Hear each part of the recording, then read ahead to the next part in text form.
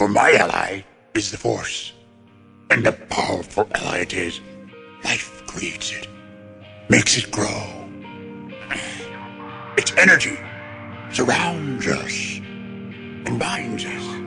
Luminous beings shall we, not this crude matter. You must feel the Force around you. Here, between you, me, the tree, the rock, everywhere.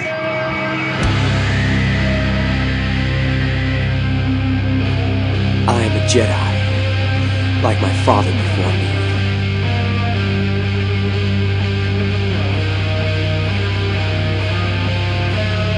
You don't know the power of the dark side.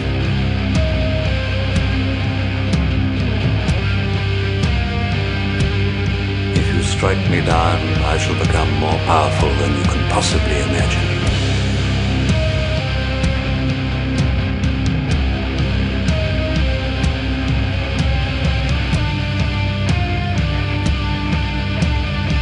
Bad feeling about this.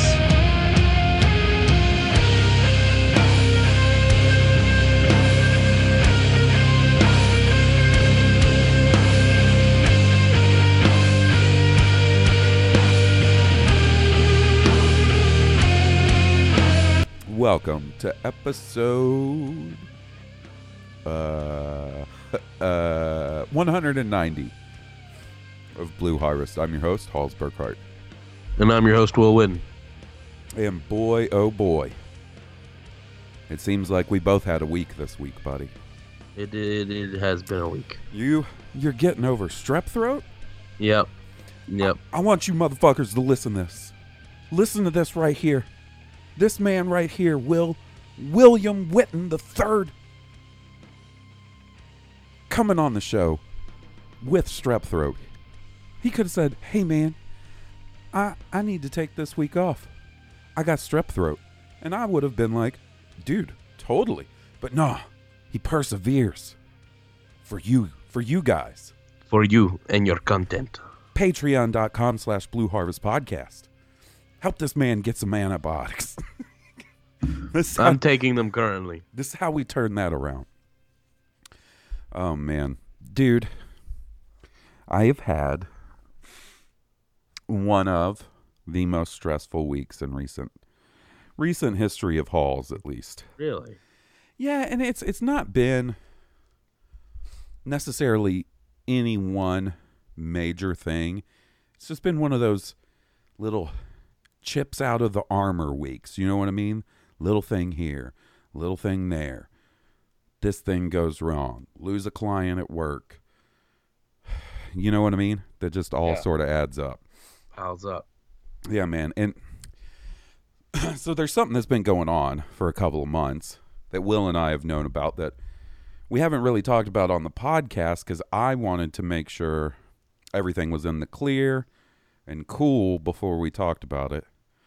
But our good buddy, Goose Payne, he of the Bologna Big Mac, had a major surgery this week. How is he? I have not called to check on him, but I was just kind of letting his family do his thing. Yeah, man. So luckily for us, meaning Jesse and I, he had his surgery here in Birmingham. So we were able to go and spend some time with him, and he was good, man. I was real happy to see, like, he seemed like, you know what I mean? Like, he seemed in high spirits. I'm sure he's glad to have, you know, this ordeal mostly over. You know, there's a fairly long recovery process. Right. I think he's going to be off of work for like 4 to 6 weeks or something. Yeah, that's what he told me. But he was hanging out. We picked up some food and stuff and took it up there and hung out with him and Amanda for a little while and talked some video games with my buddy. And he got to go home today, so he only had to stay overnight one night in the hospital after his surgery. And it's a huge relief. I have been so anxious and worried about Goose for the past, well, like I said, what's it been? 2 months, 3 months? Right. And so I am going to definitely sleep a little easier at night, knowing my buddy's all right. All right. Yeah, man. Definitely. So, everybody, send out your good vibes to Goose. He's the patron saint of the podcast. We established that early on in the history of the podcast. You can't consume a bologna Big Mac without him being present. No. That's what you guys should do. In solidarity with Goose, fucking make yourself a bologna Big Mac. Make yourself a bologna Big Mac.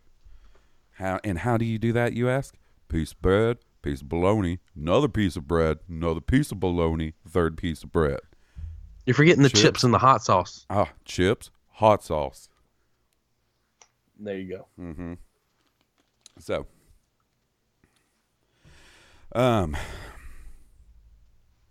we got some cool stuff to talk about this week in the realm of Star Wars. That's what I'm looking forward to do now, buddy. I need you to help me.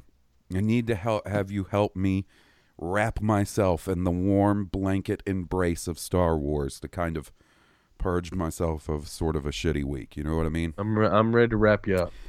But before we get to that, like us on Facebook, facebook.com/Blue Harvest Podcast. Follow us on Twitter, Twitch, and Instagram at Blue Harvest Pod. You can email us at blueharvestpodcast@gmail.com. Like I mentioned earlier, we have a Patreon where every Monday we release brand new bonus content. And we have a variety of shows. What do you mean a variety? Well, I'll tell you what I mean by a variety. We got Oh No, It's Hall Solo. We got Cooking with Will. We got Blue Harvest Adventures with our buddy Robbo, Colleen, Jesse, Will, and myself, all playing the West End Games Star Wars role-playing game, produced immaculately by Robbo, might I add. And Star Wars Year by Podcast, which Steele and I recorded a new episode of last week, so you can expect a new episode sometime fairly soon. And we got more coming.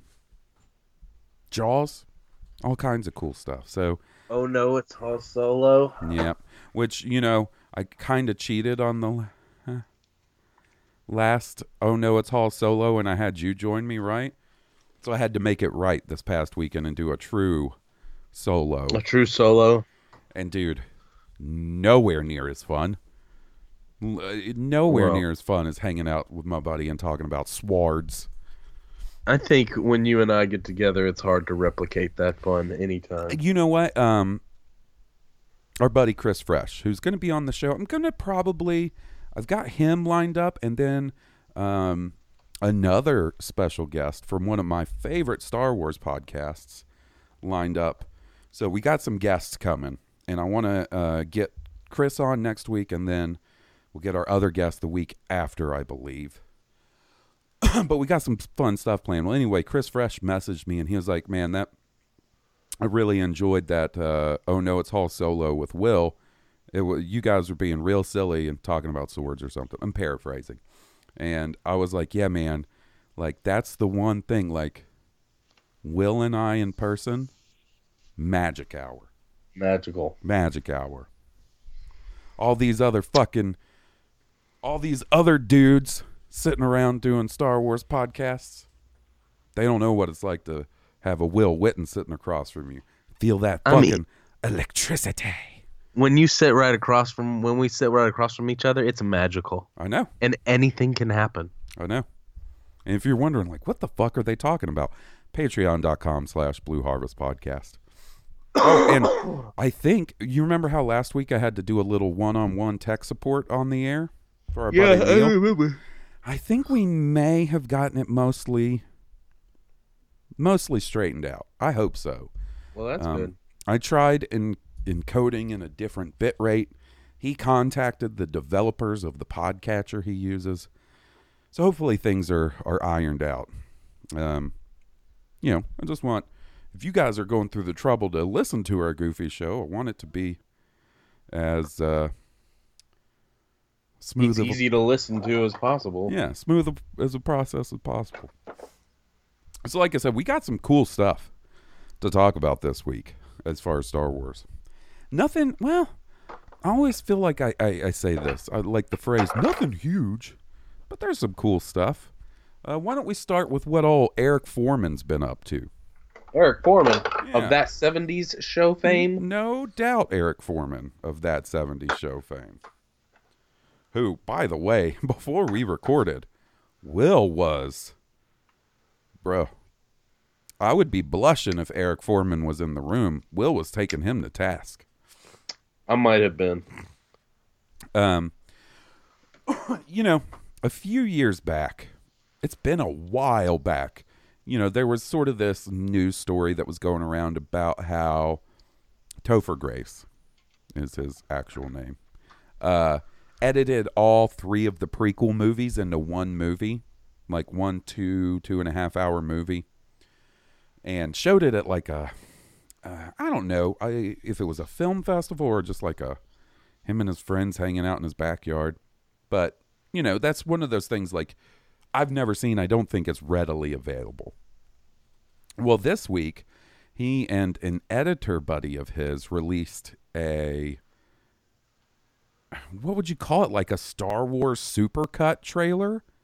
Yeah, that's basically a super edit trailer. You know, for the entire series, basically. Yeah, for all 10 movies of the Star Wars saga that have been released thus far. And, dude, I got to tell you, honestly, well done. Yeah. I got fucking chills in certain parts. Very well done. Yeah, and I love how he uses he incorporates like deleted scenes from mainly I think from A New Hope. A New Hope, yeah. Yeah, man, so well done, and like I dig the fact that it's just called Star Wars Always, because that's me. My name should be Richard Star Wars Always Burkhart. Oh. Welcome to episode 190 of Blue Harvest. I'm your host, Star Wars Always Burkhart. You know what I mean? What if it were 2 words? Do you always? Think, I could have always and always. Do you think me doing that freaked out a listener where they're like, "Oh shit, my podcast is looping"? Probably not. I don't know. I hope not. I hope not. But yeah, man, I dig that. I dug this video, and it's not you know, that unique of a concept. It's a fairly common thing to see sort of fan edits and trailers like this. Like, I remember one from maybe a year or so ago. It started off with Luke and Obi-Wan in Obi-Wan's house, and he's talking about, you know, it's the scene where he's talking about serving with his father in the Clone Wars, and it did like a flashback to the prequels as he was saying it. Really well done. So, but what I liked about this one is, like we were talking about it, how it incorporated the entire saga. And honestly, like, I got to give old Eric Foreman this. Like, how is it that Lucasfilm isn't doing this sort of thing leading into episode 9? Maybe they will. You know, it's still early, but that is some top tier promotion for the end of a saga, I think. Yeah, that's true. I think Lucasfilm is real worried about painting themselves in a certain direction and then having to switch directions. I don't know. I kind of feel like they're playing the secret promotion game like they normally do, you know? Really? Yeah, like, I would say thus far, the only oddity about the promotion of episode 9 is the fact that we don't have a title yet. Everything else seems to be exactly in line with how all the other movies have been promoted, you know? Yeah. So, I really don't feel like it's anything like that. I think it's just they're doing their normal thing as far as promoting an upcoming Star Wars movie. Jesse's coming up and threatening to push all the sample buttons while in the middle of me talking. Jesse, stop, please. We're trying to record. Jesse, come on. I'm trying to record. Stop. Come on. I like that. Come on, stop. She's causing havoc. I don't come up and, okay, you wait until the next time you guys record your creepy. You had a That's What She Said while I was recording. Okay, yeah. Oh. Okay, that is true. I did have it. But in my defense, I didn't think they were recording yet. I thought they were just chatting before recording. And that was 1 out of 20 episodes. 19 episodes. I was close. So, good on you, Eric Foreman. Topher Grace.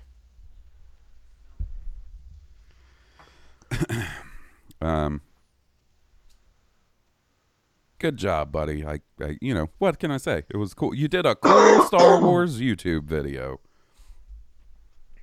Dude, I'm not going to lie. If I get into the episode 9 panel and they had like before showing the episode 9 trailer, they showed something like that video. Like, to me, that's the perfect place to do something like that. It's like an appetizer. Yeah. Appetizer, if you will. It's like the Copyright perfect. that. It's like when you go to like a Chili's or an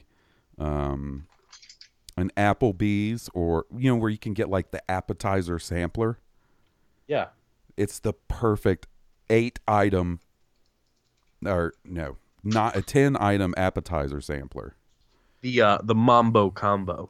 It's got cheese sticks and the Southwestern egg rolls and the fried pickles.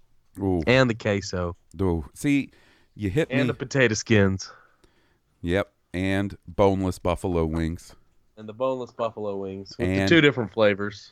And the spinach artichoke dip. And the spinach artichoke dip. And This combo plate is like the size of your table. yeah, well, it's got to have 10 items on it. 10 For each items. of- yeah, for each of the Star Wars movies. They're part of that trailer. The bloomin' onion. It's got a bloomin' onion on Bloomin' onion. Half a bloomin' onion. there. Just fucking a whole bloomin' onion. This is like $100. Blooming pearl onions. Pearl onions that have been bloomed, so they're like little mini bloomin' onions. See, that's a Will Witten idea right there. That's the kind of culinary genius you're dealing with a William Witten. I don't know that we'll call it culinary genius. I don't know, man. I don't know. I would beg to differ. So, the other thing, there was, I don't know. I was sitting on the couch last night doing work, and I started getting messages. It was right after we got home from the hospital. So I think it was about 10 o'clock, and people were messaging me being like, you have any idea what this big Star Wars news is going to be at midnight? And I didn't even know what they were talking about. So a quick look at Twitter, and, you know, some journalists were teasing that there was some big Star Wars stuff coming at midnight. And it turned out to be a massive reveal of information about Galaxy's Edge. Now, The upcoming Star Wars park in Disneyland. yes, Disneyland Disney and Disney World. Now, I don't know. We're not going to sit here and go through every piece. I don't honestly know how interested any of our listeners would be in listening to us talk about theme park stuff, but Yeah, right. there is some cool stuff to talk about. Good buddy over at Entertainment Weekly, Anthony Bresnikan, Professor Star Wars, he put out a huge, 8-part article that was sort of split up about all the pertinent pieces of information, right? And he went into some information about the Millennium Falcon ride that's coming, and it sounds really cool. Like, basically, you're going to be, they know it's going to be like long lines and stuff. So there's going to be like a animatronic Hondo Anaka, right? From the Yeah. Clone Wars. I saw a picture of him. Dude, there's video of him in action. It is, now I understand what this whole Uncanny Valley shit is all about. It looks so crazy real. Like his movements and stuff, like Right. has to be, I don't know. I'm not like an animatronics expert, but as far as I've seen with my own two Ojos, like the most advanced animatronic I've ever seen for a theme park, at least. Better than the presidents? You know, we didn't do the Hall of Presidents. That's a joke. They're not very good. Okay. They're very wooden. I got you. Well, you remember we did the Indiana Jones ride, right? Right. And a couple of the Indiana Jones animatronics looked good, like Indy himself. And then a couple of them did not look so good, right? So this one, to me, is even better than the best looking one in the Indiana Jones ride. Right. Which is really all I can compare it to as far as at least like recent visits to Disneyland go, because as far as I can remember, that's the only ride that we rode that had like a true animatronic associated with it. They got away from that for a while. Yeah, like we didn't get to ride Pirates of the Caribbean because it was shut down, which actually bummed me out. Innovation, I believe. Yeah, that actually bummed me out. Like I was actually kind of looking forward to riding Pirates of the Caribbean. But dude, one of the coolest things about the Millennium Falcon ride, we've talked about it before, is you're going to be in like flight crews of 6. 2 pilots, 2 gunners, and 2 technicians, right? Right. And it's not like Star Tours where it's predetermined. You're actually flying the Millennium Falcon. So like you can crash. You can miss taking out a TIE fighter and take damage that your technicians have to fucking repair, right? Oh, wow, yeah. You can go different routes. And the waiting area, like, so you get put into your flight groups, and then you're basically put into I don't know what you want to call it, the living room of the Millennium Falcon, where the chess table is and stuff. Yeah. It's fully recreated, and you can just like mill around and check that thing out. Oh, wow. Dude, I can't imagine how cool that's going to be. Like, the ride sounds really cool. Being on this replica of the Millennium Falcon, wow, that sounds cool. I just imagine you like 5 years from now with your checkbook, and you're going up to Disneyland, and you're like, look, so how much does it cost to spend the night on the Millennium Falcon? And they're like, sir, we can't let you spend the night on the Millennium Falcon. And you pull the top off the pen, and you flip the checkbook open, and you're And like, I said, how much to sleep on the Millennium Falcon? on that, like, that U-shaped couch, you know, the one that's by the chessboard, the Jarek board. Yeah. Dude, if I win the lottery, I will honestly try to talk Jesse into moving into the Star Wars themed hotel in Orlando. You just live in the penthouse. Yeah. And every day I'm living Star Wars. Honestly, Every day. though, could I really, like... You could make a living off like just like blogging and vlogging your yeah. life every day in Star Wars. That's not, yeah, for sure. But I'm saying, could I really be like, Jesse, let's go live in Star Wars every day? I don't know. I don't know. At least give it a year.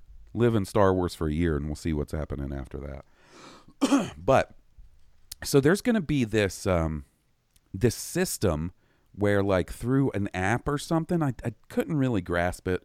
An app on your phone, people in the park can know what you're up to, whether you're a Resistance person. So if you're like registered as being with the Resistance, First Order folks and Stormtroopers will know and will fucking give you the business, right? And let's say, oh, wow. Let's say you go on the Millennium Falcon ride, right? And you fuck up the Falcon a little bit. You crash or get shot a little bit. And then afterwards you're like, hey, let's go to the cantina and get a drink. The bartender will be like, Hondo's not stoked with what you did on the Falcon. Or, Hondo, I heard you're an excellent pilot. Hondo told me you're an excellent pilot with what you did with the Falcon. You know what I mean? Like, right. Your experience with cast members and stuff will change based on your actions in the park and like your participation in the rides and stuff. That's cool. That is neat. That is an extra element of like immersion. Now, if I'm going to be completely honest with you, you know, Jesse and I went to Wizarding World. Yeah. And at Wizarding World, all the employees or cast members are in character, right? Right. And I don't know if it's just me or what, but it was a little embarrassing. And I'm not trying to be mean. I'm just mean like, I was like, come on, man. Like, we were waiting in line to get into something at Wizarding World, and the dude was like talking in all kinds of Harry Potter lingo, like advanced Harry Potter lingo. I know Potter, no. you know what I mean? But this dude was like Professor Pottermore. And like, wow. I don't know. So like, on one hand, maybe since I'm a little more fond of Star Wars, being in a land where everybody's in character and like, maybe I'll integrate, but it didn't embarrass. I wasn't embarrassed for them, but do you know what I mean? Like that sort of uncomfortable feeling you get. Like sometimes it's like, any kind of super fan, you know, really, you're like, oh, you know, a lot about this. This was, I mean, these were people that worked there. You know what I mean? And like were in character. So like, I don't know. I could just see. To me, though, there's one thing about being in character and then being the super fan, Professor Pottermore, loving your job, you know, at Potterverse. I don't know, man. I can see that, but I can also see like that's the person if you are trying to create an immersive experience for your park attendees, that's who you go for. That's your perfect employee right there. Someone who's going to be in it to win it.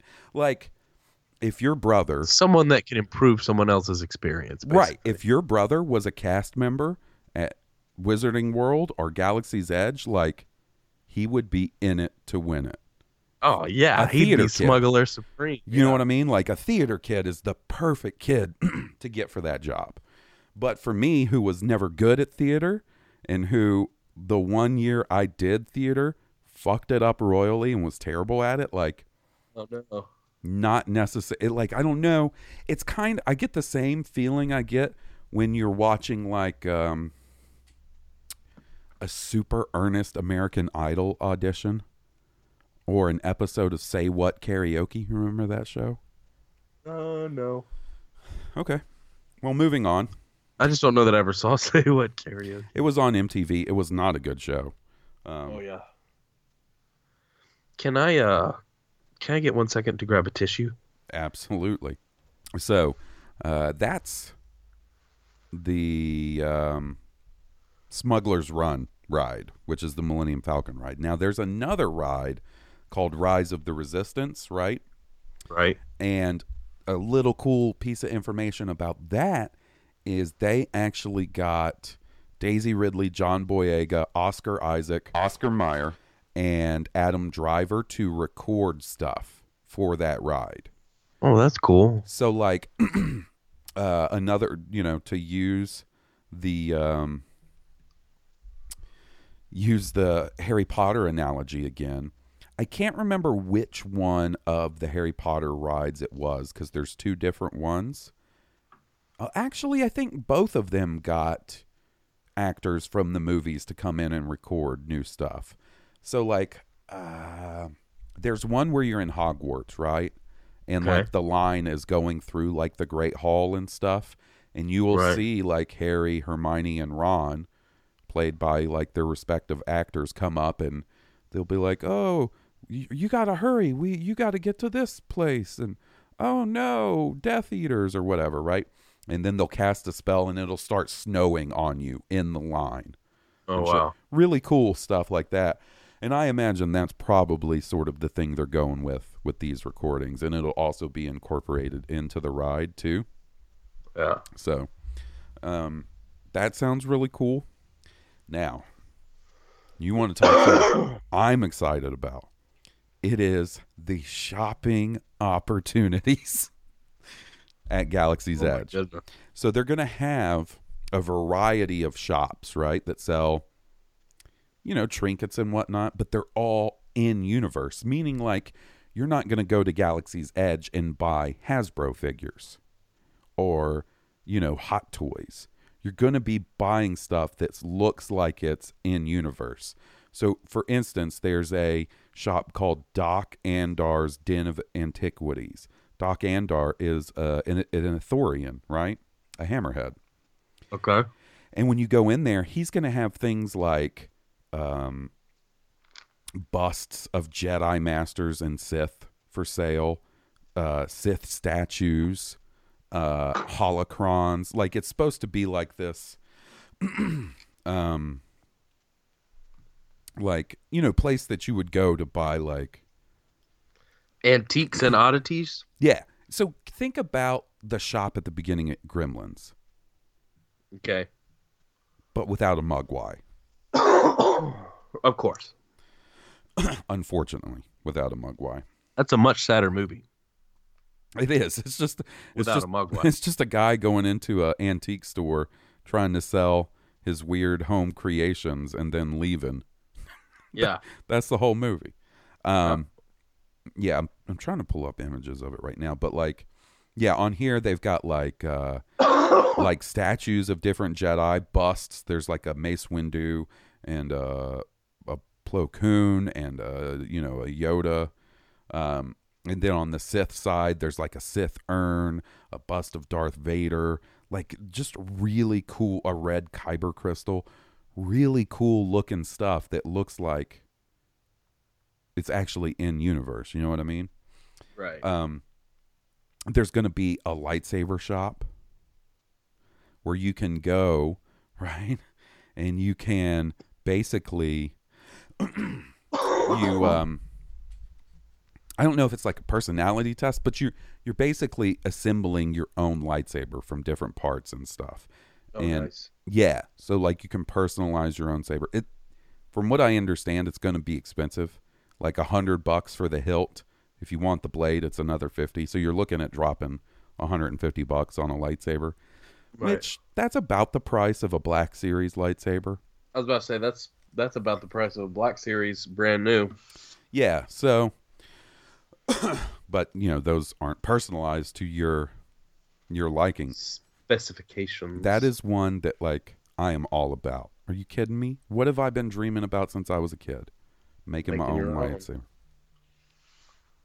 I'd be pushing kids out of the way. Be like, get the hell out of here. There's going to be a creature shop where you can go and buy like stuffed tauntauns or wampas or porgs or puffer pigs or rathtars. There's going to be a droid building shop where you can go and get, like, think almost like Build-A-Bear, but with droids. Right. And you can get like an R2-D2 or a BB-8 or any number of different droids. So I think that is a really cool approach to trying to make a lot of money at your park, is like, make that shit look in universe. And there's going to be a shop, like, do you remember in Rogue One at the beginning when Jen is trying to escape, and like you see her room and she's got like a bunch of toys. She's got like a stormtrooper doll and things like that, right? Yeah. There's going to be a place where you can go and get that sort of thing. They're dolls of characters and stuff from Star Wars, but they're not like, they look sort of handmade, not to the same level and detail as those ones in Rogue One. But I don't know. I think it's a cool concept. I think it is too. It is only increasing the cost of going to Galaxy's Edge for me, though. Right? You're going to have to take out, I don't know, some sort of savings and loans deal to get there and buy all the stuff you want. Dude, honestly, I don't know when it's going to actually be in the cards for me. Like, I would love to go ASAP. I know the crowd is going to be crazy. And, so realistically, the best idea would be for me to try and wait for that to die down, You need to look at winning some. Find a way to win some VIP Star Wars weekend tickets or something. I don't know. Right. I need to win the fucking golden ticket like fucking Willy Wonka. If I gotta drink 10,000 Mountain Dews to get you enough points to get to Star Wars, I will start buying those Mountain Dews. Buddy, you gonna have to go with me. I don't want to go by myself. I'm just saying, if we need the points.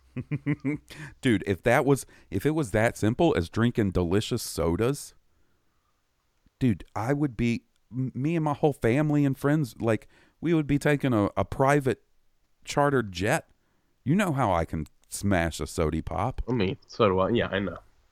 And that's what I'm saying. By our powers combined, our sody powers combined, dear Lord. I dare you, Lucasfilm /Disney, put a promotion on Diet Pepsi and see what I do. You remember when they had that promotion? I think it was Pepsi Points. And as a joke at the end of the commercial, they said, get a Harrier jet for this insane amount of points. Yeah. And this dude tried to cash that in. Do you remember that? Oh, wow. No, I don't. I would be that. I would be doing that. But yeah, man, sounds like they got a lot of cool stuff. Now, the one that I was most interested to talk about because I really wanted you to riff on it, right? And this is what I need you to do, Will. I need you to give our good listeners, give them a preview of the tasty goodness they can get if they go to patreon.com/Blue Harvest Podcast and sign up and listen to Cooking with Will, because not only is the merchandise in universe, so is all the food and drink. So William Witten, take it away.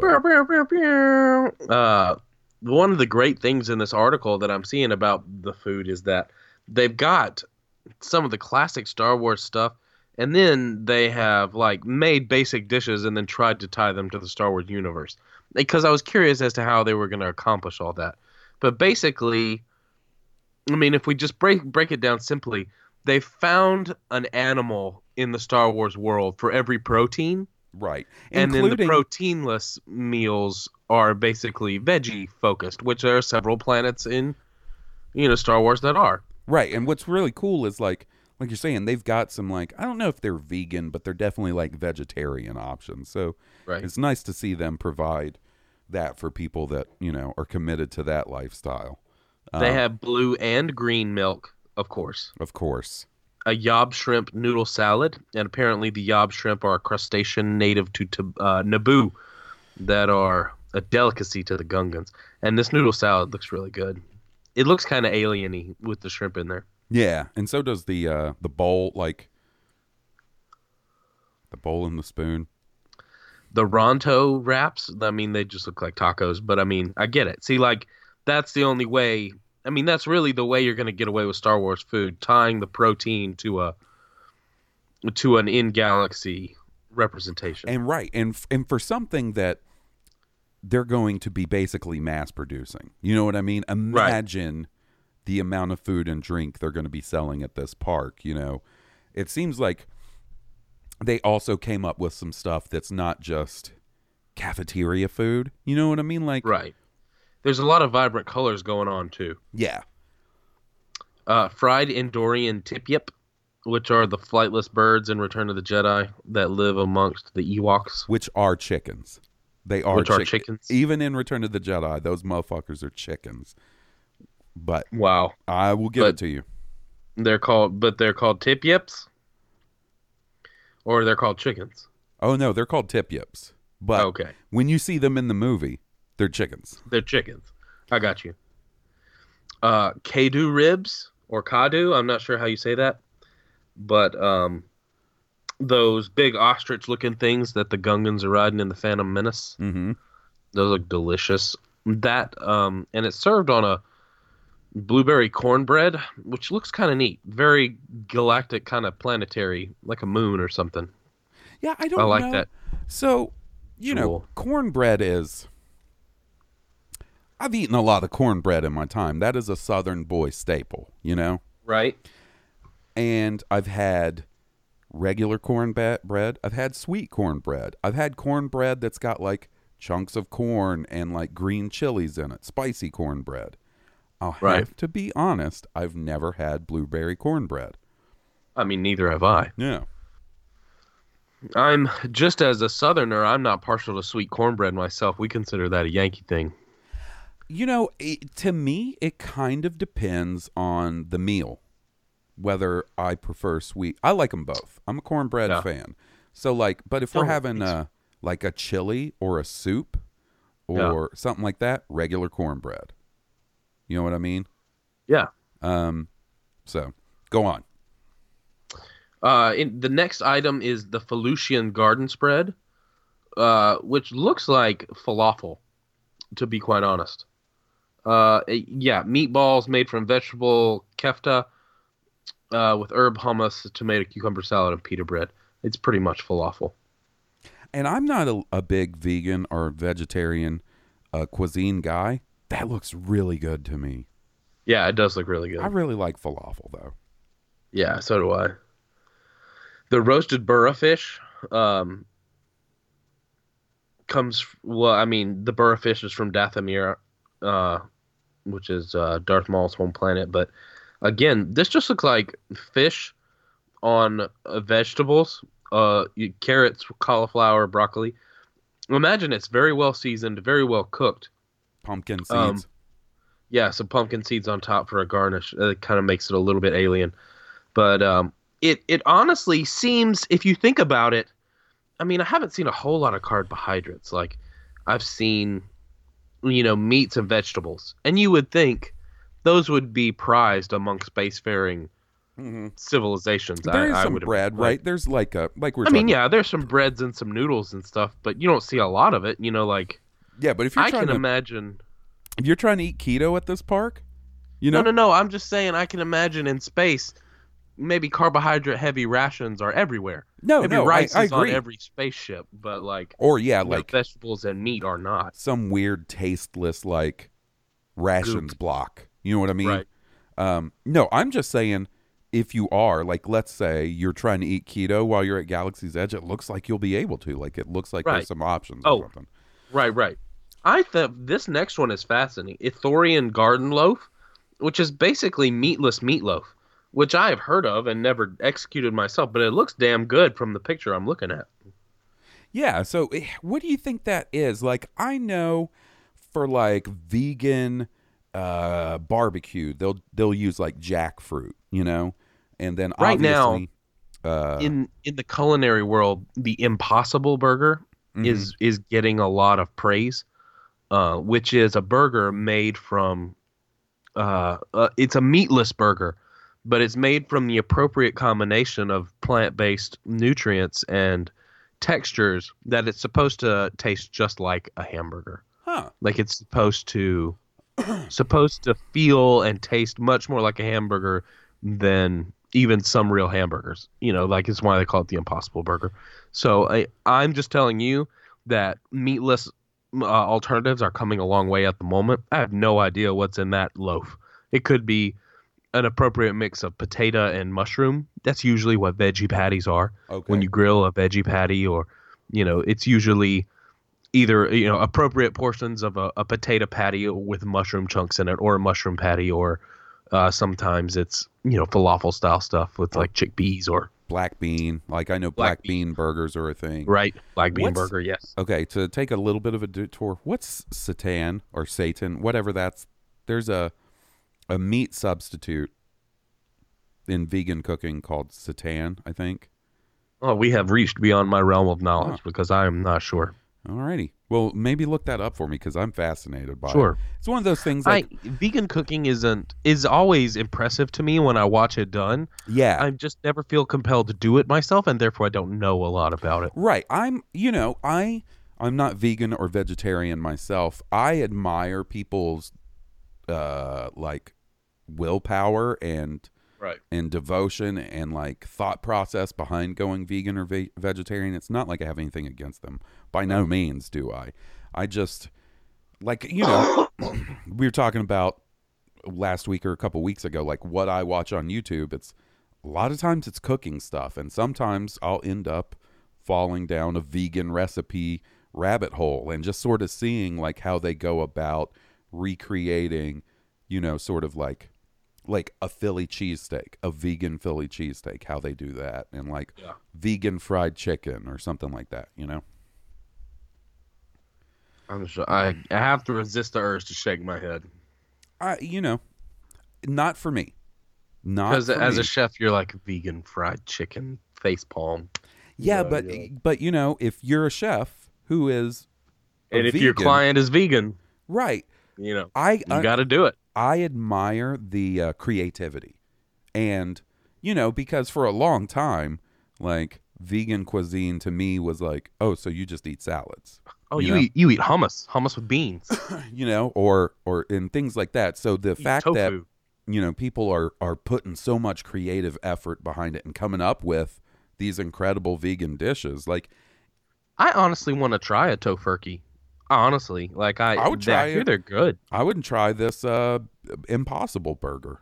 You know, like there's several of these that I would definitely try just to see. Like it fascinates me that people have vegan cooking down to such a science that they can reasonably recreate meat-based dishes. You know, But it's like you were mentioning, they have these really nifty alternatives that they can do a lot with. right? And I don't know specifically the one you were asking about, but I know, you know, they use specific things as thickening agents or leavening agents, you know, so they don't have to use something that's not vegan. Right.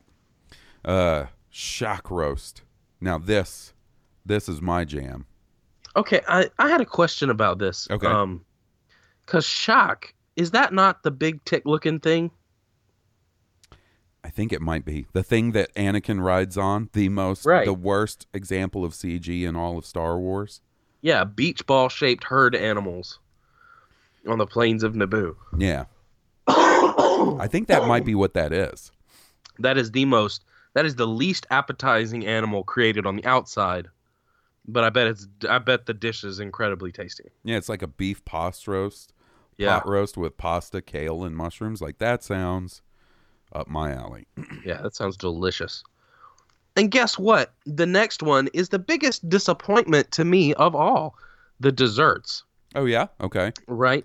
So what we have in the picture, we have a raspberry cream puff topped with passion fruit mousse and a chocolate cake with white chocolate mousse and coffee flavored custard. Sounds delicious, looks delicious, right? There is no in-galaxy description.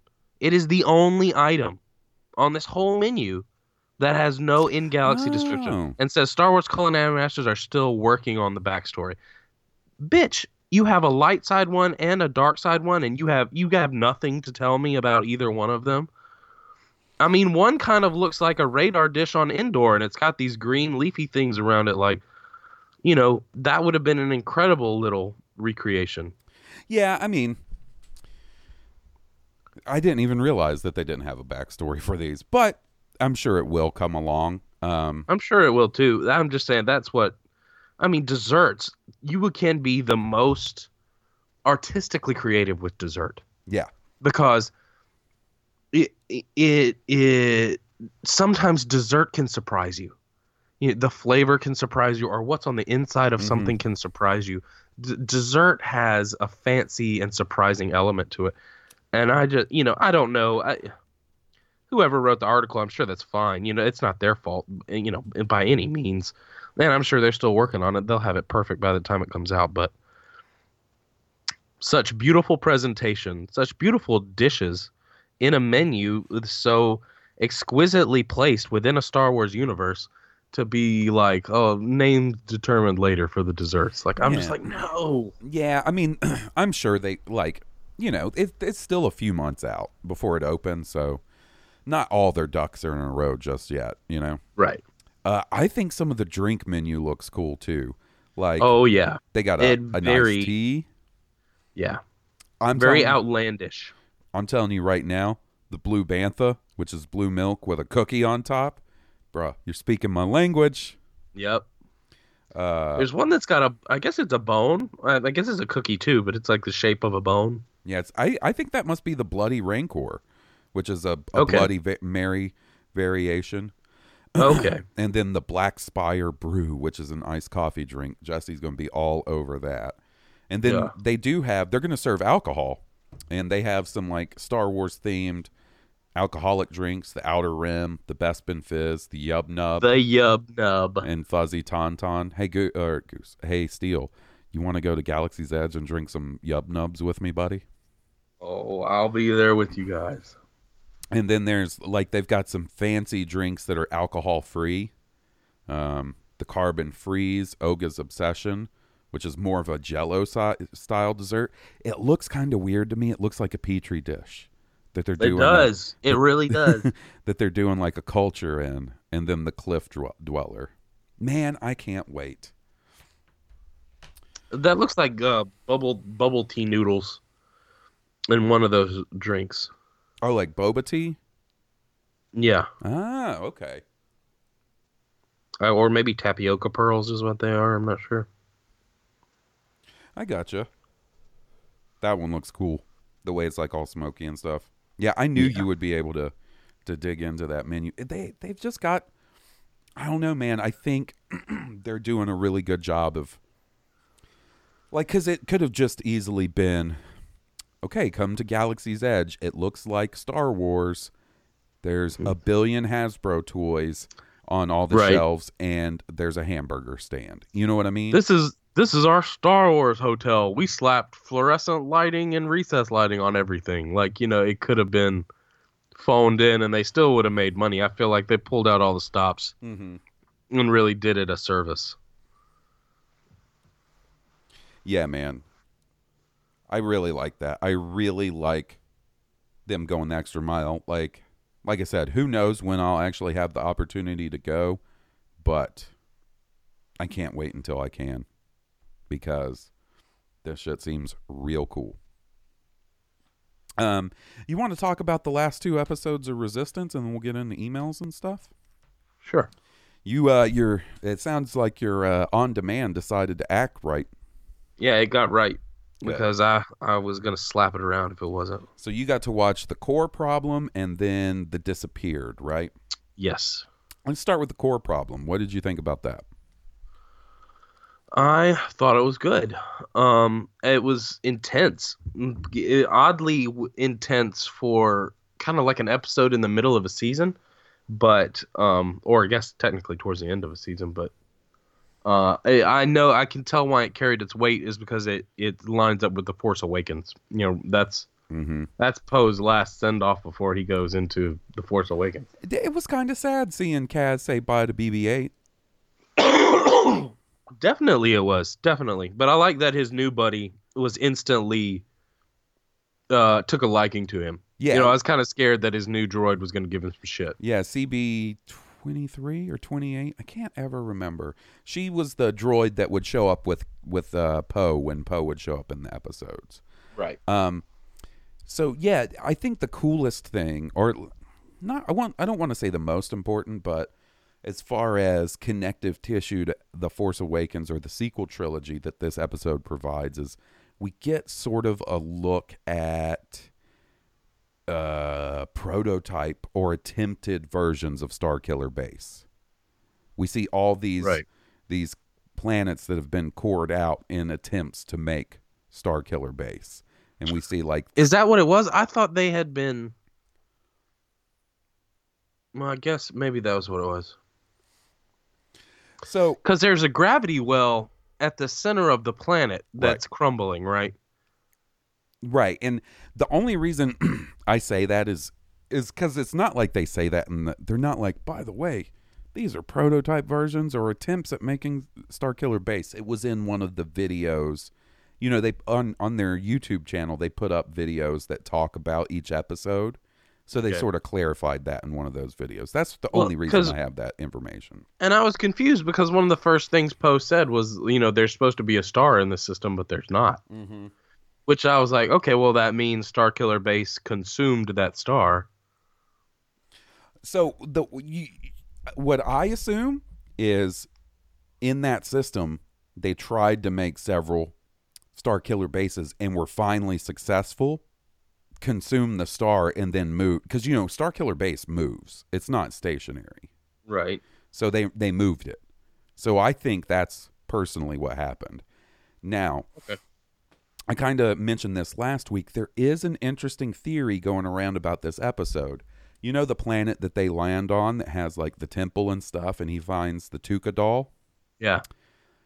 Some people think that may be the planet from the Force back scene in The Force Awakens, the flashback, where you see Kylo and the Knights of Ren standing among all those dead people while it's raining.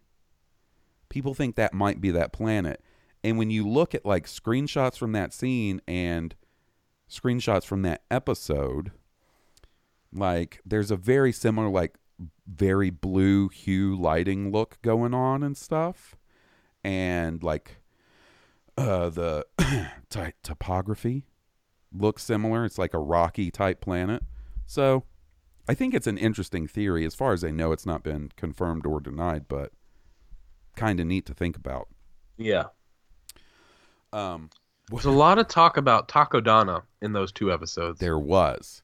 Lots of it. When we talk about the second one, we'll get into my theory about something they mentioned about Takodana. What'd you think about the First Order probe droid? I thought it was good. Mm-hmm. It was cool. I think Kaz is going to have to learn how to fire a blaster. I like that we saw a First Order design of something familiar that looked fairly like up designed, because you know the First Order has TIE fighters. They don't look that much different. They've got Star Destroyers. They don't look that much different, you know? So to see their probe droids, and they look significantly different than our buddy man in the bathtub from Empire Strikes Back. Yep. Like, that was cool. It was cool.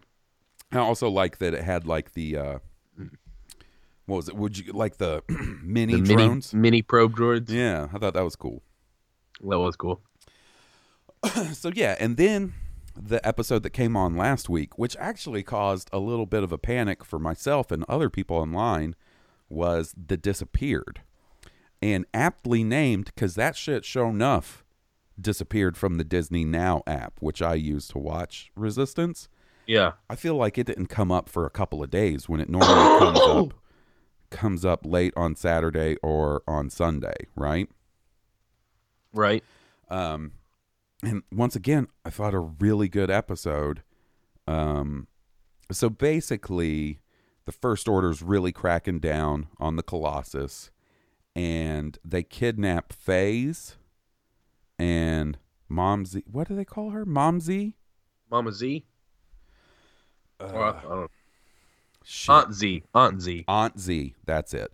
And some other people from the station, because they're basically speaking out against the First Order. Anyone who openly defies the First Order is silenced, deported. And they ground all the aces and won't let them fly a race.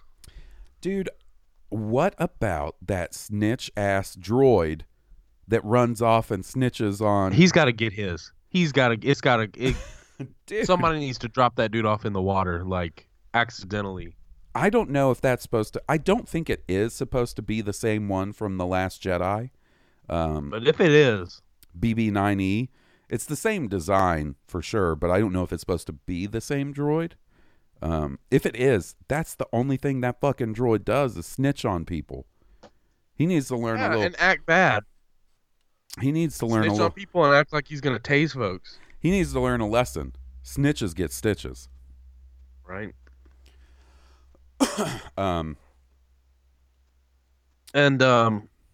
What's the engineer girl? I always forget her name. I'm not a fan of the way they're taking her character. Has got to come around because she is getting on my nerves with this First Order loviness. Like, she needs to just go ahead and become a stormtrooper, because I'm getting tired of it. I hope that's not the way they're taking her, but it kind of feel like it is. I know. I feel like she's going to betray him, and that's going to be the big...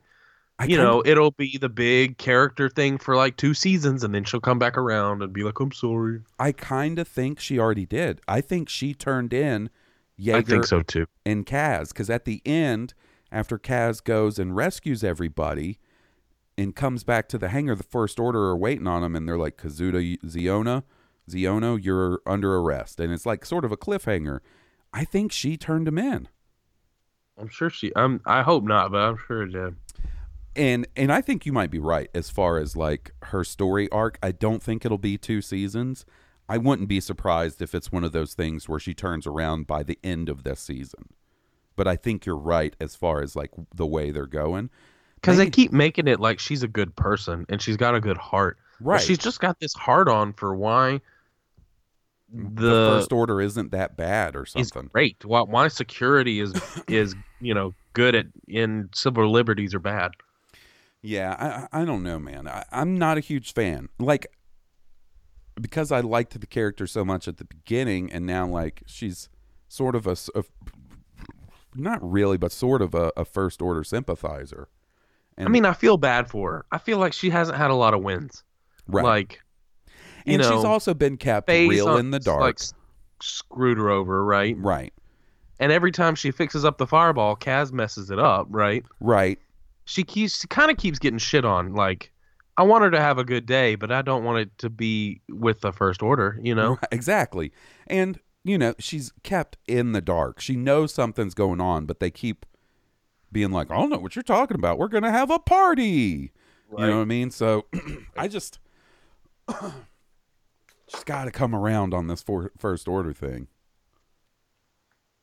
I don't care whether she comes around or not. She needs to, get with the program or get gone. Like, that's all I'm saying. Like I said, I think you're right. I think it'll be revealed in the next episode that she's the one that turned them in.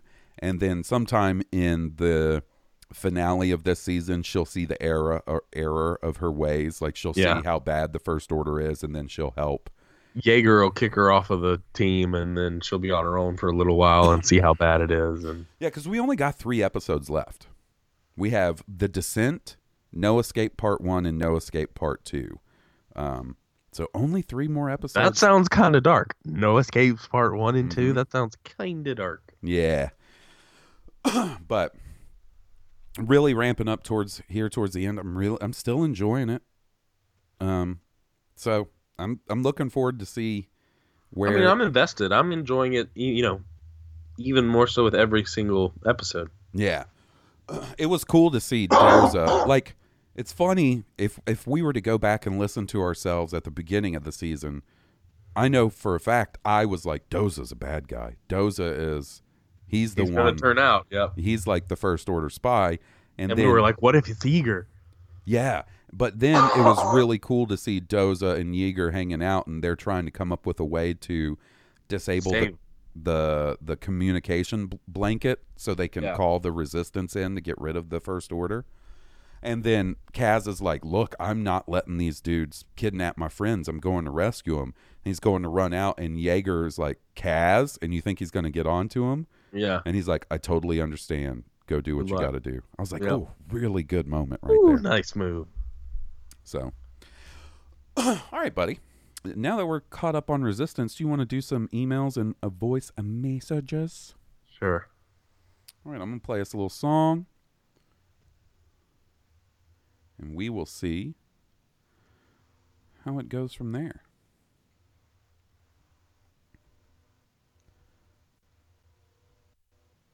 All right.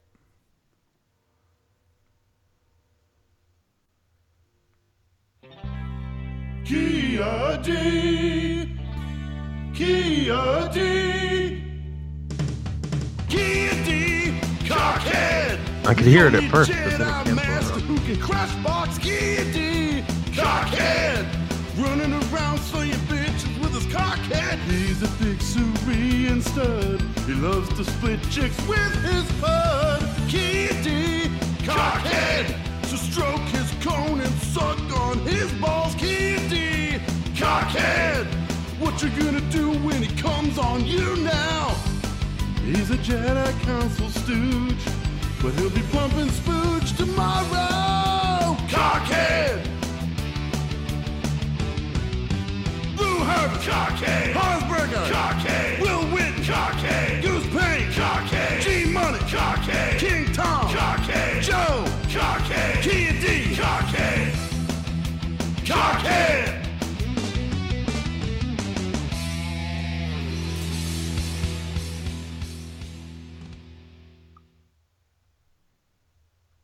Okay, so our first voicemail is from our buddy King Tom. So glad to hear that he's doing better from the last time we heard from him. Speaking of which, King Tom was on Rogue One this week, podcast for Weezers. So listen to that. And here's our buddy. Hey there, Hawes and Will. Sorry I didn't get into you guys last week. I don't know how I got there, but I awoke in a river. And yeah, I guess I blacked out for a whole week.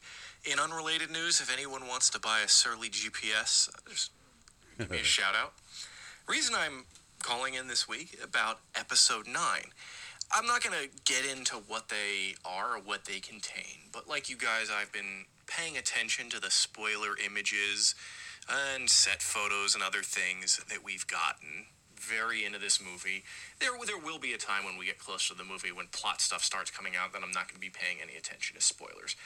But right now, I'm looking at what we're seeing, and I'm thinking about where we are, and I am reminded a lot of Return of the Jedi. I was 5 when Jedi came out, and I remember certain things about the era. Like, I remember these random Pepperidge Farm cookies that had 3PO and Rebel Endor Forest Troopers and Ewoks on them, and for some reason, I'm reminded of that a lot right now when I think about what we've seen of Episode 9. It's just an odd feeling. I think maybe because it feels like we're going to start seeing more of the Resistance. I'm hoping after, just like with the original trilogy, where we were introduced to the galaxy in the first movie, the second movie kind of told more of a contained story. And then the third movie, it showed us more of the galaxy, expanded the people, and I think, seeing who has been cast, not that we know anything about what roles they'll be playing, but it seems as if there's going to be a lot more in terms of people and locations in this last movie than in The Last Jedi. And, I love The Last Jedi, but I have no problem with what they're doing for 9. And kind of leading off from that, I wanted to see, what similarities to Return of the Jedi would you like to see in Episode 9? Like I said, I wouldn't mind a focus on the Rebel/Resistance forces. I would like opening up the galaxy more, visiting different planets, and I would also like an ending.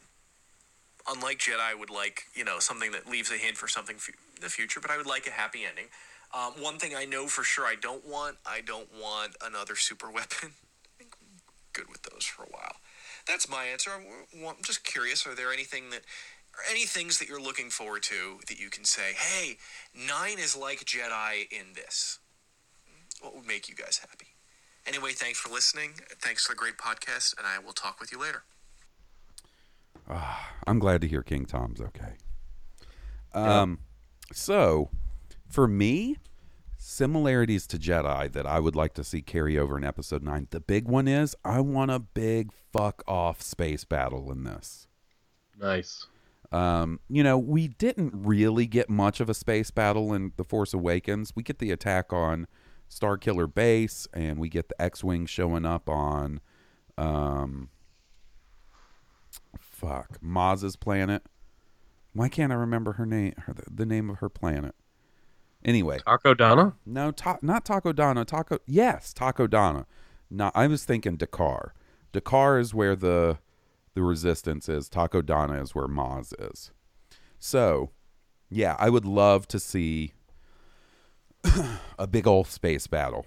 And I would also like to see sort of a similar format to the end of Return of the Jedi, where there's a big ground battle going on where the majority of our Resistance heroes are participating.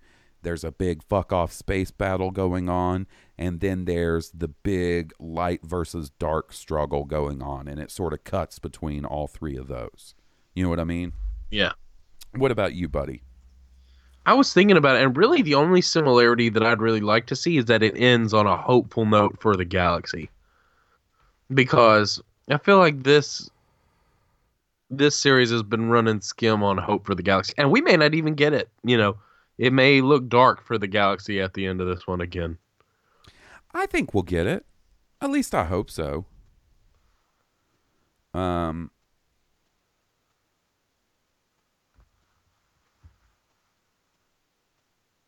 Yeah. Seems like Good hadn't had a win in a while still. But I mean, I know that's kind of how you got to always make it seem. Yeah. Yeah, I think we will get a happy ending.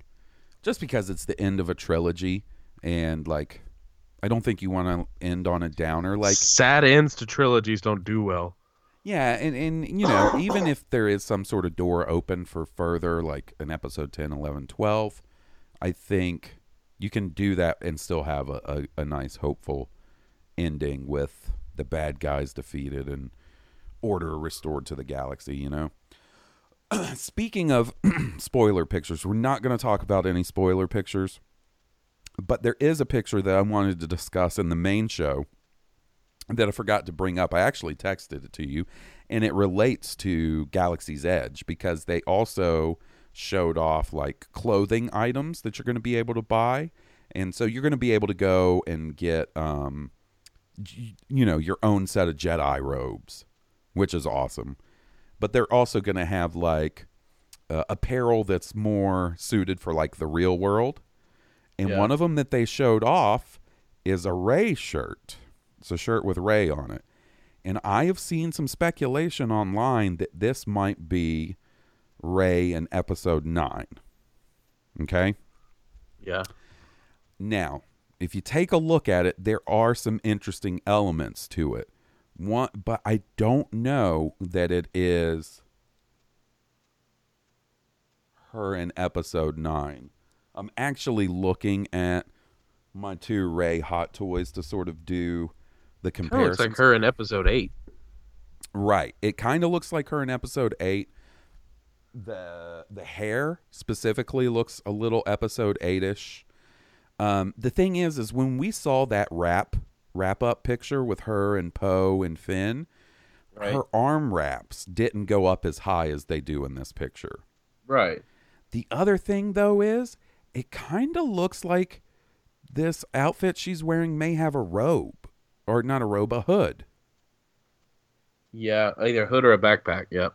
Now her outfit in episode 7, when she's in her scavenger gear, at least, like when she's all scavengered up, that has a backpack.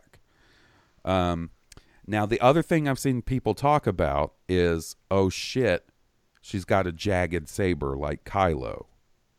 Now that could be the case. I'm not saying it isn't, but I've also seen sort of that art style, like that representation of a lightsaber several times. It's kind of a common way to represent a lightsaber in artwork, so it doesn't just look like a bat, you know, a solid straight line beam or something. You know what I mean? Right. It's kind of an artistic choice they take all the time. So what I'm saying is I don't think that we can look at that and 100% assume, oh, the blade of her saber is going to be all unstable like Kylo's. Even though I totally understand the reasoning behind it, like, you know, at this point it seems pretty likely that she's going to be using a repaired version of the Skywalker saber, and you know, you could see how that would lead to the blade being unstable like Kylo's, if that's the case. Of course. So I don't know. It's just one of those things I think we need to keep in mind, that while possible, and I could see how it makes sense, I don't think we can use that picture as like definitive proof that that's the way they're going just yet. All right, let's get into some emails. First up, we got our buddy Rick V. Hey, Halls and Will, your boy Rick here. I'm listening to episode 188 right now, and a crazy thought just crossed my mind. What if, and bear with me, what if the episode 9 panel at Celebration immediately starts with the lights dropping and everyone in attendance is gifted the teaser right off the bat without any introduction? JJ comes out, Cass comes out, the panel goes off without a hitch, and at the close, JJ says, "Would you like to see it again?" The crowd goes nutty, and instead of showing us the teaser again without any introduction, the room gets the full trailer. I can just imagine there'd be fucking nerd riots. Babies start getting made. All the toy lightsabers randomly combust. You know, that kind of stuff. Cool. Again, just a random thought. What do you think? think your homie in Chicago. May the force be with you. I don't know. I kind of feel like JJ, personally, I feel like JJ's approach is going to be very JJ in nature, where they're all going to come out and it's going to be like, ooh, I don't know. Are we going to see a trailer? Are we going to see a teaser? And then, of course, we do. But I don't know about starting. Now, it's not unheard of for there to be a teaser or a trailer at a Celebration panel that's only shown to that panel. It's happened twice before. I think it was with Rogue One both times. There was that first reveal teaser that they showed at Star Wars Anaheim in 2015. Which was probably before the reshoots, right? It was before any shoots. It was before they had even started shooting the movie. All it was like sort of a jungly looking planet, and it was looking up at the sky, and you hear Obi-Wan from A New Hope, the line where he's like, before the dark times, before the Empire, and a TIE fighter flies overhead, and as it flies overhead, you see the Death Star in like the sky above. Yeah. That was it. They never released that trailer officially. I've never seen it except in bootleg form. And then Celebration 2016, when they did their Rogue One panel, they showed a trailer to the audience there that was never released. And it had a scene of Darth Vader at the end that didn't make it into the final movie. Once again, I've never seen that in anything but bootleg form. So they have done that in the past. I don't know that they would do it with something as big as Episode 9, but they have done it in the past.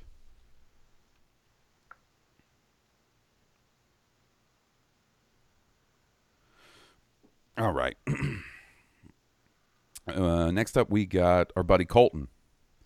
Howdy, guys. Sound like it's been a hell of a few weeks with work and podcasting and whatnot, so I hope you're doing well. And I've just got a quick question for tonight. How are Lando and Leia doing? During Empire, she doesn't like him at all, and they aren't on screen enough together to really tell in Jedi. I'm just wondering if she'll welcome his help with open arms, if they'll have a different, more antagonistic relationship in 9, if they get to have screen time together at all. Do they go into their relationship during the Aftermath books at all? Anyway, hope y'all had a great week and keep up the great podcasting. Cheers, Colton. Thanks, buddy. I don't think they'll share any screen time together, first off. I imagine their relationship will be positive. I don't know what it was like in the Aftermath books, but, I mean, by Return of the Jedi, you know, Lando's a general in the rebellion. I'd say she's fine with it. Yeah, I think... So, I'm with you. I don't really know that we're going to see Leia and Lando share any screen time together. I just don't know what all they'll be able to do with this unused footage that they're using to bring Carrie Fisher back. I can imagine they use it once and that's it. Like, you think they cannibalized it and put it in different spots? Yeah, I don't think it's going to be they just take a deleted scene from The Force Awakens and put it in the movie, you know? I think there's going to be some ILM shenanigans going on. Oh, no. I don't think that's a bad thing. I know you don't. I'm not a fan of that shit. So, what I was going to say is, because ILM are technical geniuses, like, they could just as easily cut her out of an existing scene and repurpose that scene. You know what I'm saying?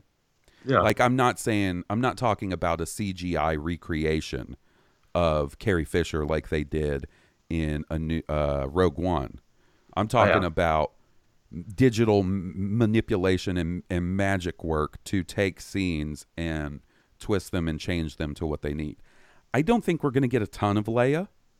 I think it'll be more than one scene.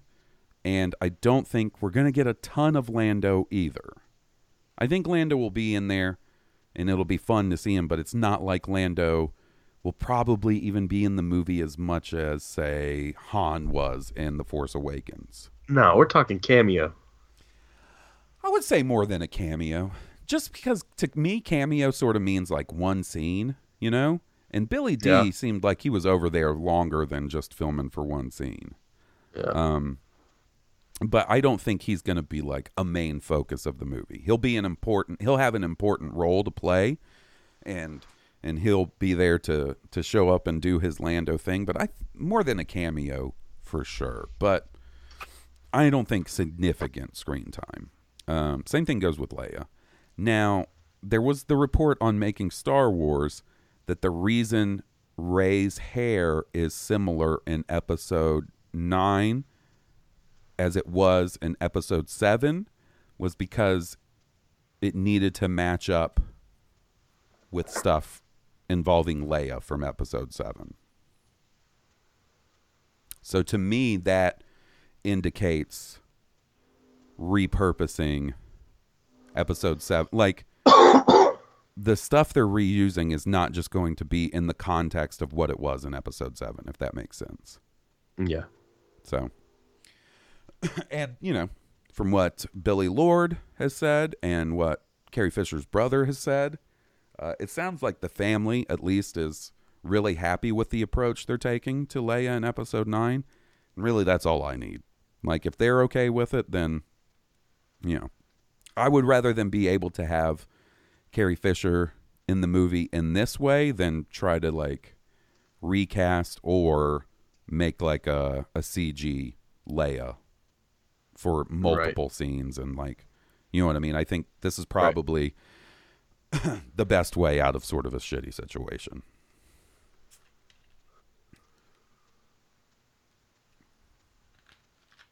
All right. Utah Dougie. Halls and Will. I was watching The Force Awakens special features and just noticed that the sabers they use to film actually light up now. I think it helps with lighting for the filming process. I really love the color contrast and different combinations throughout the movies. Episode 7, the blue and red give off a purple hue when they are clashed, especially when Kylo is burning Finn's shoulder. Really looks good against the snow.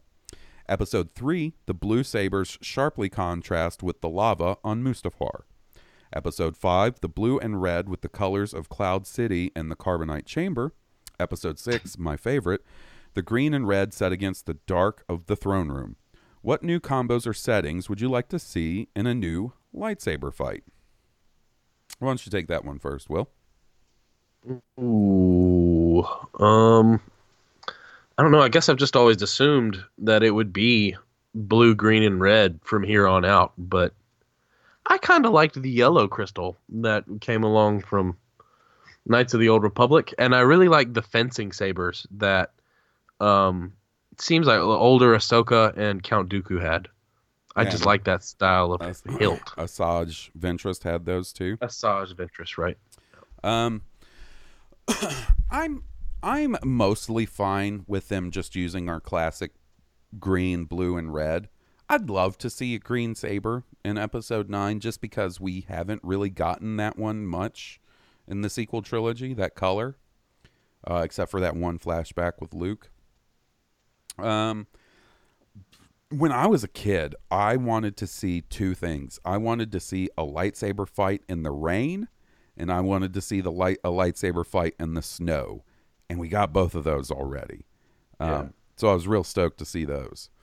Yeah, I don't know. I have a hard time envisioning where sort of the last lightsaber battle is going to take place in Episode 9. Will it be the lightsaber battle in the rain? Is that the Jango Fett, Boba?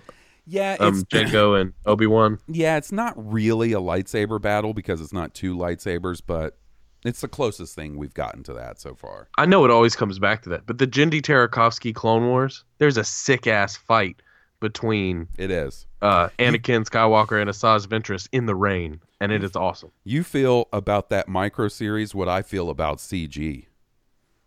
Like, what is that? Like that is your Star Wars thing, is that micro It's very series. well told. I mean, it's not, I don't necessarily feel that the story itself is canon, but the storytelling and like the non-reliance on dialogue to move the story forward is incredible. I mean, I enjoy it. The only thing I think, there's a couple of things I think are goofy in that micro series. One is like that weird blue sort of tattoo thing that it's in that fight with Asajj, right?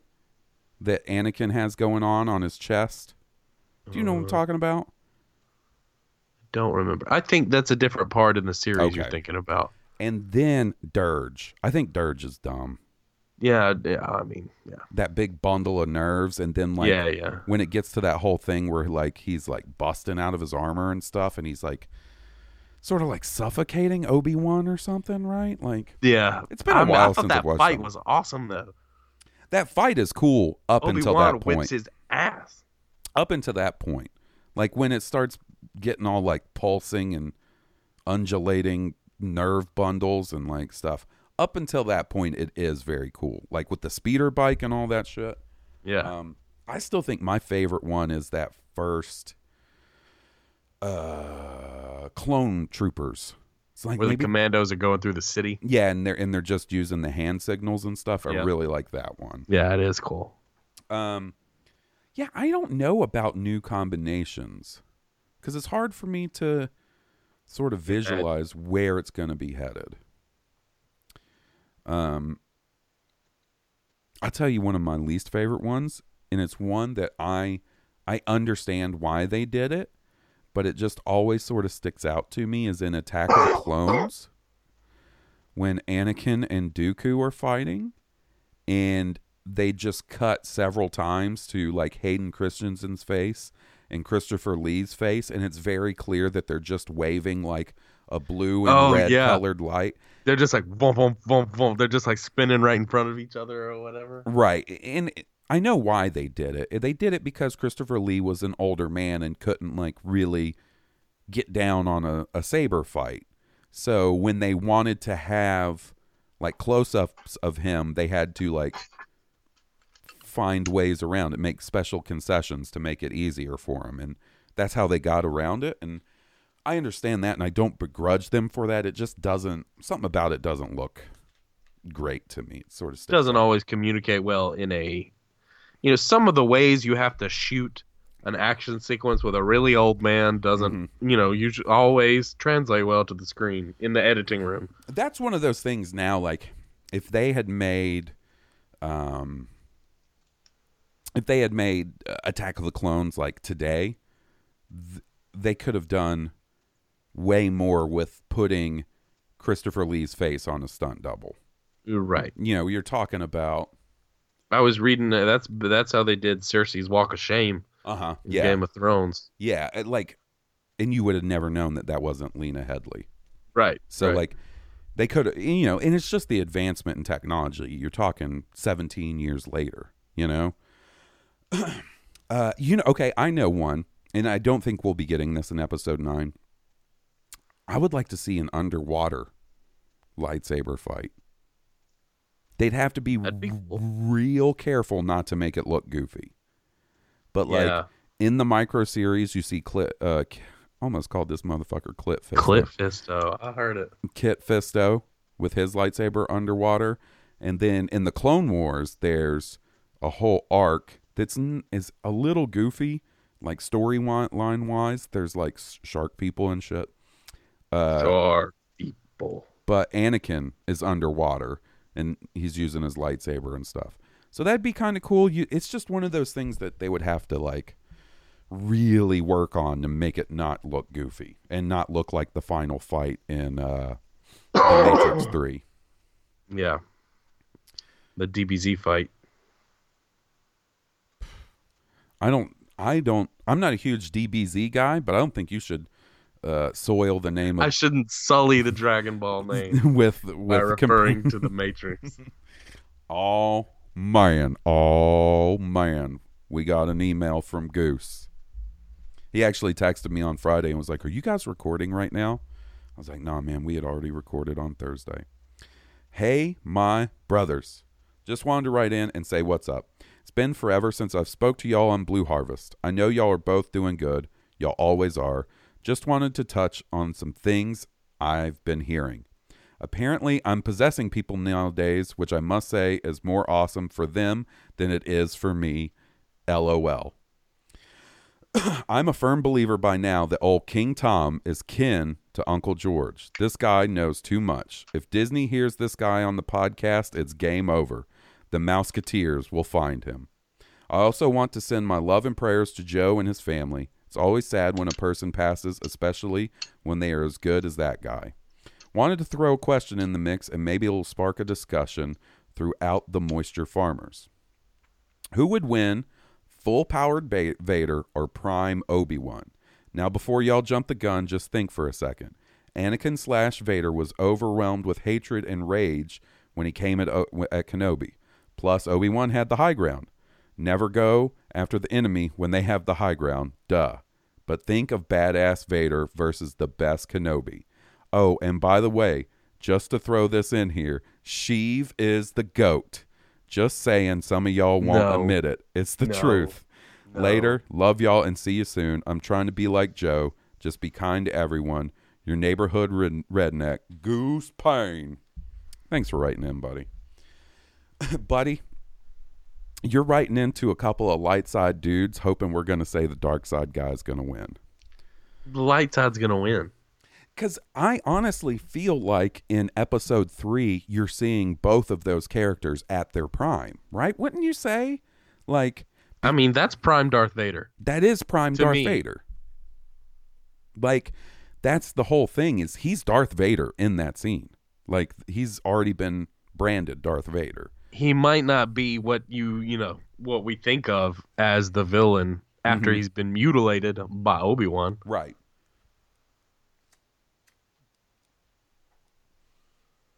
Right. That was always sort of weird for me when episode 3 came out and there was merchandise that was like Darth Vader and it was Anakin. Like Hayden Christensen Anakin. That was something that took a little bit to get used to, I mean, it is hard to wrap your mind around at first. Yeah, because you're so used to hearing the name Darth Vader and then having that mask. Yeah, that iconic ass armor and mask design. Yeah, I think we know the answer to this. Who wins is Prime Kenobi. Because after that point in Star Wars, Vader is more machine than man.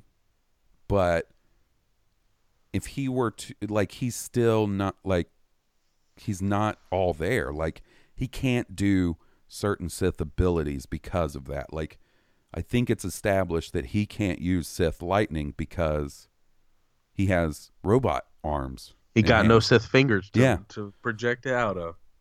And we know he can't do Sith lightning dick because his dick got burnt off. No, really? Buddy, he was laying face down in lava.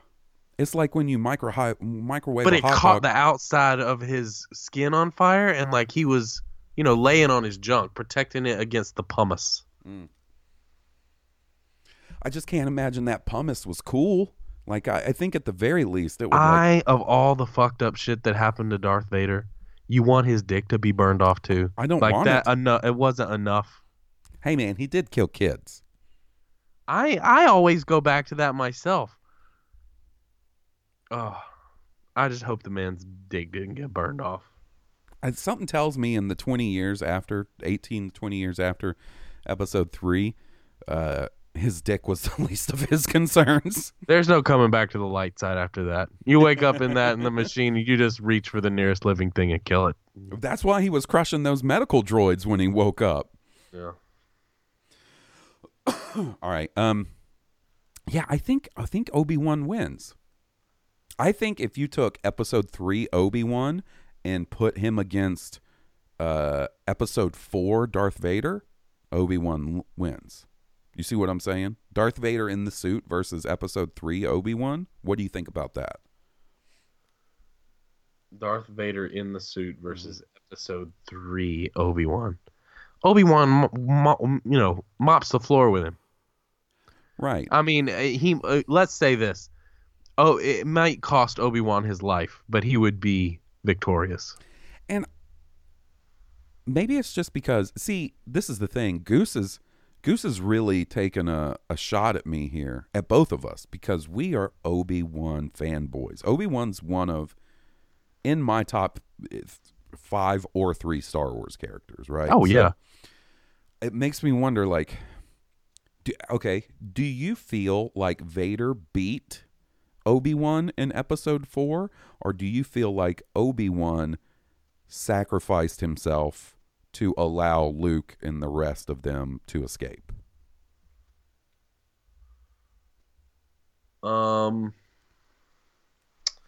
that's difficult because I have thought a lot about why Obi-Wan did what he did. And I have trouble coming back to it because if Obi-Wan is that powerful, he could have gotten away. Right. And Luke needs more training. Like, Luke is not as trained as he needs to be. Like, right. But maybe it's just, Obi-Wan is so powerful and he has spent so much time in communion with the Force that he trusts its will and knows that, his time is up. Like, this is his end. The most he can do is mess with Vader, in biding his time to get them off the ship. So yeah, I do believe Obi-Wan probably sacrificed his life to get them off, but I don't think that was the main point. You know what I mean? Like, I think he could have done that without, sacrificing himself. Yeah, I think I agree with you. I think that there was probably a way Obi-Wan could have done that, but I think that was his intention. Like, I think he went looking for, like, feeling Vader's presence on the Death Star, Vader feeling his presence on the Death Star. He was like, if Vader goes after them, if he goes after Luke and Han and Chewie and Leia and the Millennium Falcon, they're probably toast. But this dude hates me so much that I can distract him. You know what I mean? And buy them some time to get off the Death Star. Because, he goes and turns off the tractor beam and ship. And I think, Obi-Wan knows, like he says, if you strike me down, I'll become more powerful than you can possibly imagine. He knows that he can still be there for Luke. He knows that he can send Luke to Yoda and things like that. So I don't think, I kind of do feel like that's, in that moment, that's what Obi-Wan is thinking. Distract Vader, have Vader focus his hate on Obi-Wan. So maybe even, obviously this wasn't the case when A New Hope was written or filmed, but in looking back on it, if you want, I see. You can, or even sort of say, like, I'm going to distract him from this kid, so hopefully he doesn't realize that's his son. Right. Obviously, that's not the, like I said, intention when they filmed it or wrote compelling. But compelling to think about. Given the breadth of the canon and what we know now, you could even maybe say that. So we got 2 more emails. We got one from Neil and we got one from Jacoby. And then we'll be caught up. This one is from Neil. And this is our buddy that was having problems with his podcatcher. He says, I currently play for Netflix and Amazon Prime. This is from our streaming discussion we had. And I have to say there needs to be regular content available all the time, or you quickly make a mental cost benefit and pause or cancel your subscription. There's other content like old shows, Loki TV, films, but once that runs out, they need to gear up their new content or people will drift off, and the streaming service is all about keeping you there. So in short, I think they will serialize all of the content, perhaps weekly, to keep you coming back, but that means more and more content. Great podcast, guys. Looks like I just can't fast forward or rewind, which is a pain. Sorry, buddy. Kneel out. Need my will cooking fix. Yeah.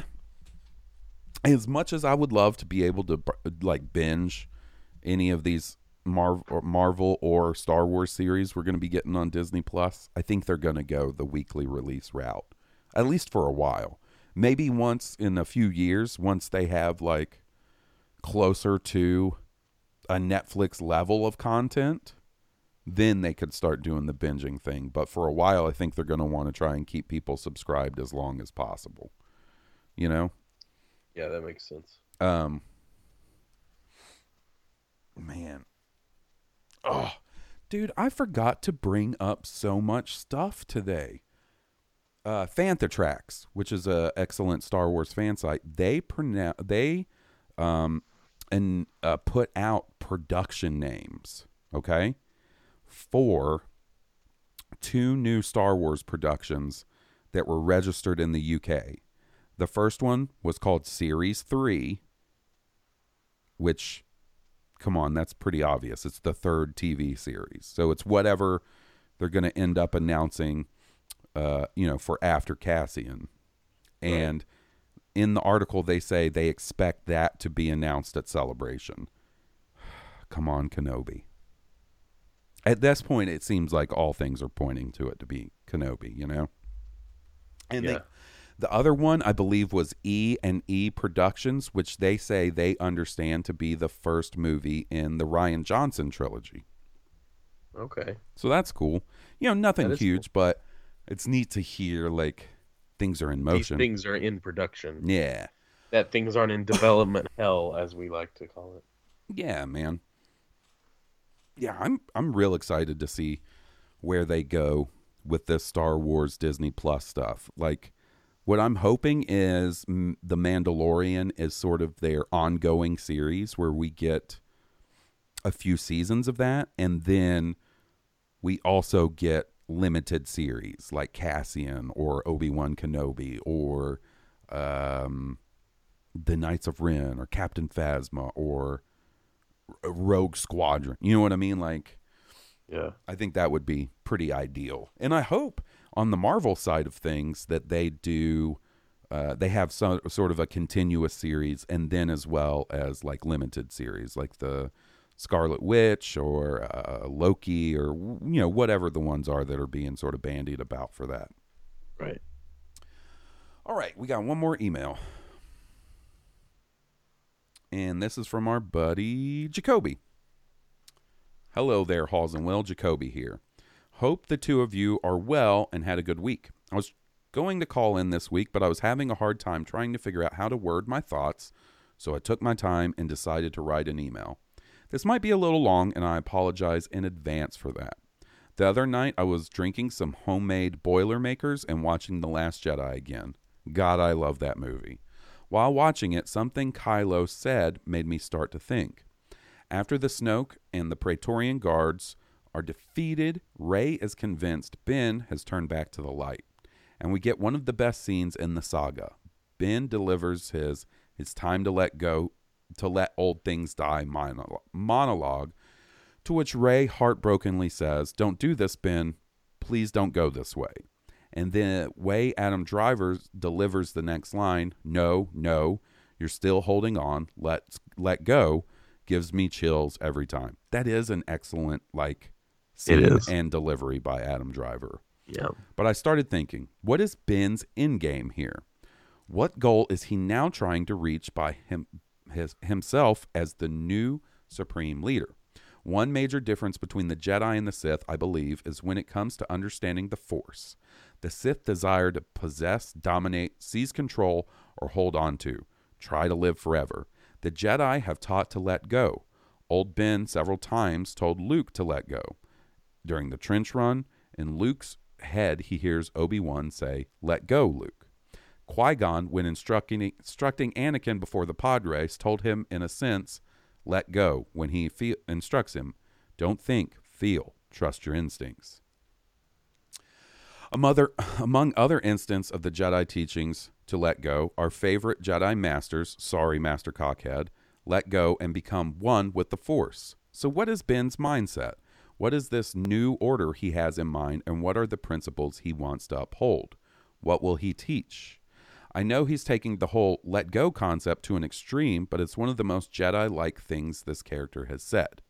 I know this is probably something that won't be addressed in Episode 9, but I'd like to imagine a 10-year or better jump forward to where Supreme Leader Ren now has an army of his brand of Force wielders, with his new teachings going to war against Rey's new brand of Jedi.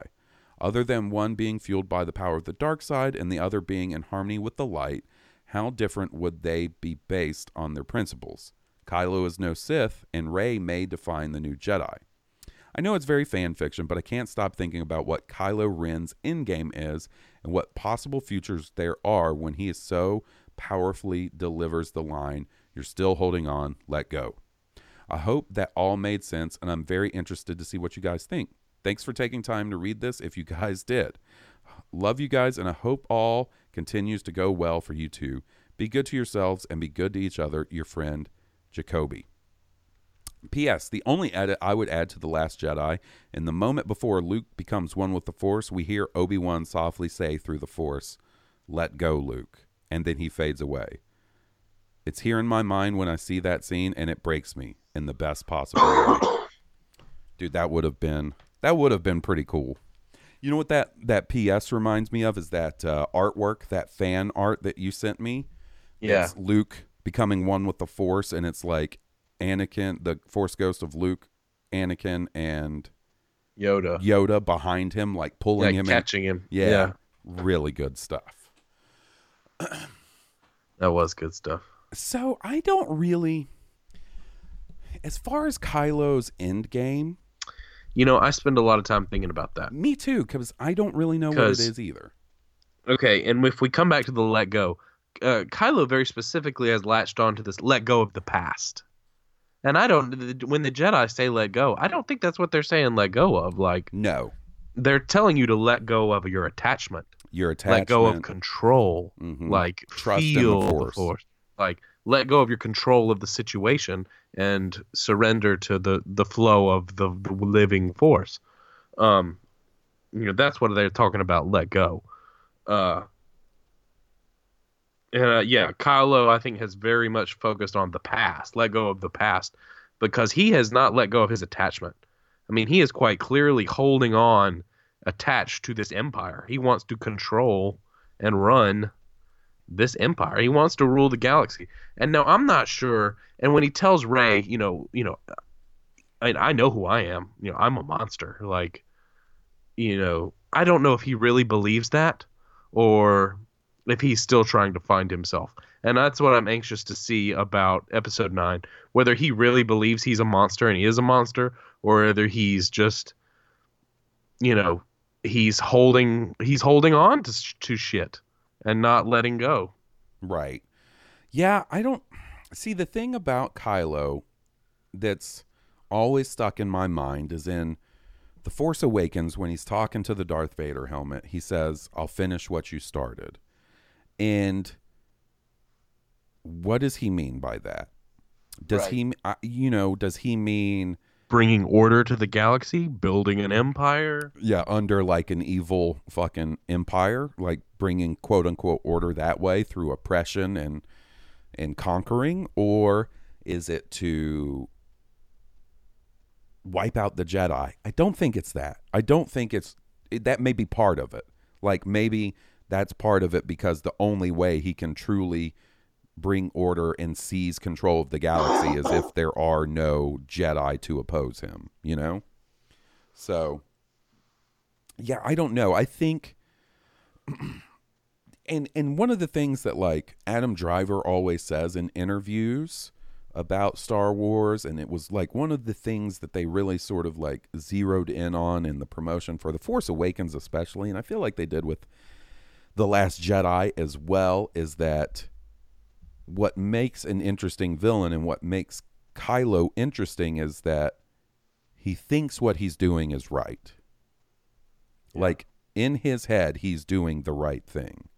Like that kind of villain is definitely more interesting than like just a villain that's evil for evil's sake. You know what I mean? Yeah. Like he feels something about what he's doing, he feels is right.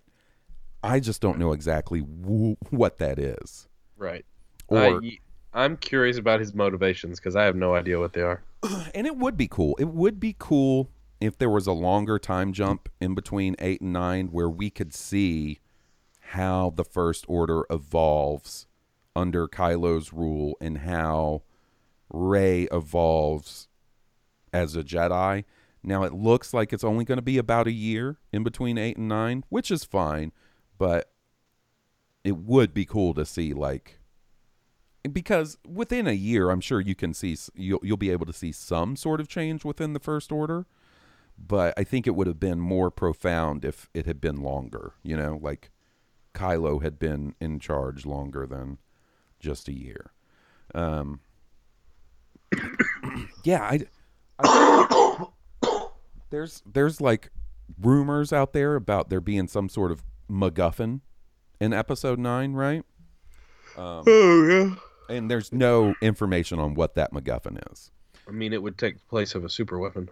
But I wonder if the MacGuffin in some way will give us insight into what Kylo's looking for. And the other thing is I don't know that when Kylo is saying that whole let go thing, it's hard for me personally to discern what is Kylo being earnest and what is Kylo just trying to manipulate Rey to join him. Right. You know? Right. In that moment. Because, you know, I have no idea what his true motivation is because I feel like he's so manipulative. Right. And it's even though he's not technically a Sith, it's a very Sith approach to be like, join me and we will, you know, it's the classic Vader. And together we will rule the galaxy, you know? So I think ultimately that's what Kylo wants. He wants power. And why he wants to let go of the past is because to him, the past sort of represents his failures and disappointing his family. You know what I mean? Like, yeah, disappointing his mom, killing his dad, destroying the Jedi Order and killing his classmates. Like, I think that's why he wants to let go. And I think he's telling Rey she needs to let go of her obsession with her family because he feels like it's holding her back from power, from attaining her true level of power because she's so focused on her family that's not coming back, you know? Right. All right, buddy. Well, I think that does it for us this week. Thanks for fucking weathering the strep throat to record. Yeah, man, I'm sorry I coughed through this whole thing. Man, I cannot begrudge you that because I've done the same thing and I can't even blame it on strep throat. So guys, thanks so much for tuning in. If you like our theme song, please be sure to check out the band that was kind enough to provide the music. They're Stoned Cobra. You can get them on iTunes, Spotify, and at stonedcobra.bandcamp.com. Leave us a 5-star review if you haven't already. It really helps us out. And we'll talk to you guys next week. Who knows? Who knows what Star Wars surprises or things I forgot to bring up this week, because I just sitting here, I feel like I forgot to talk about something. But anyways, this has been Blue Harvest, and I'm Halls Burkhart. And I'm Will Witten. May the Force be with you. May the Force be with all of you. May the Force be with us.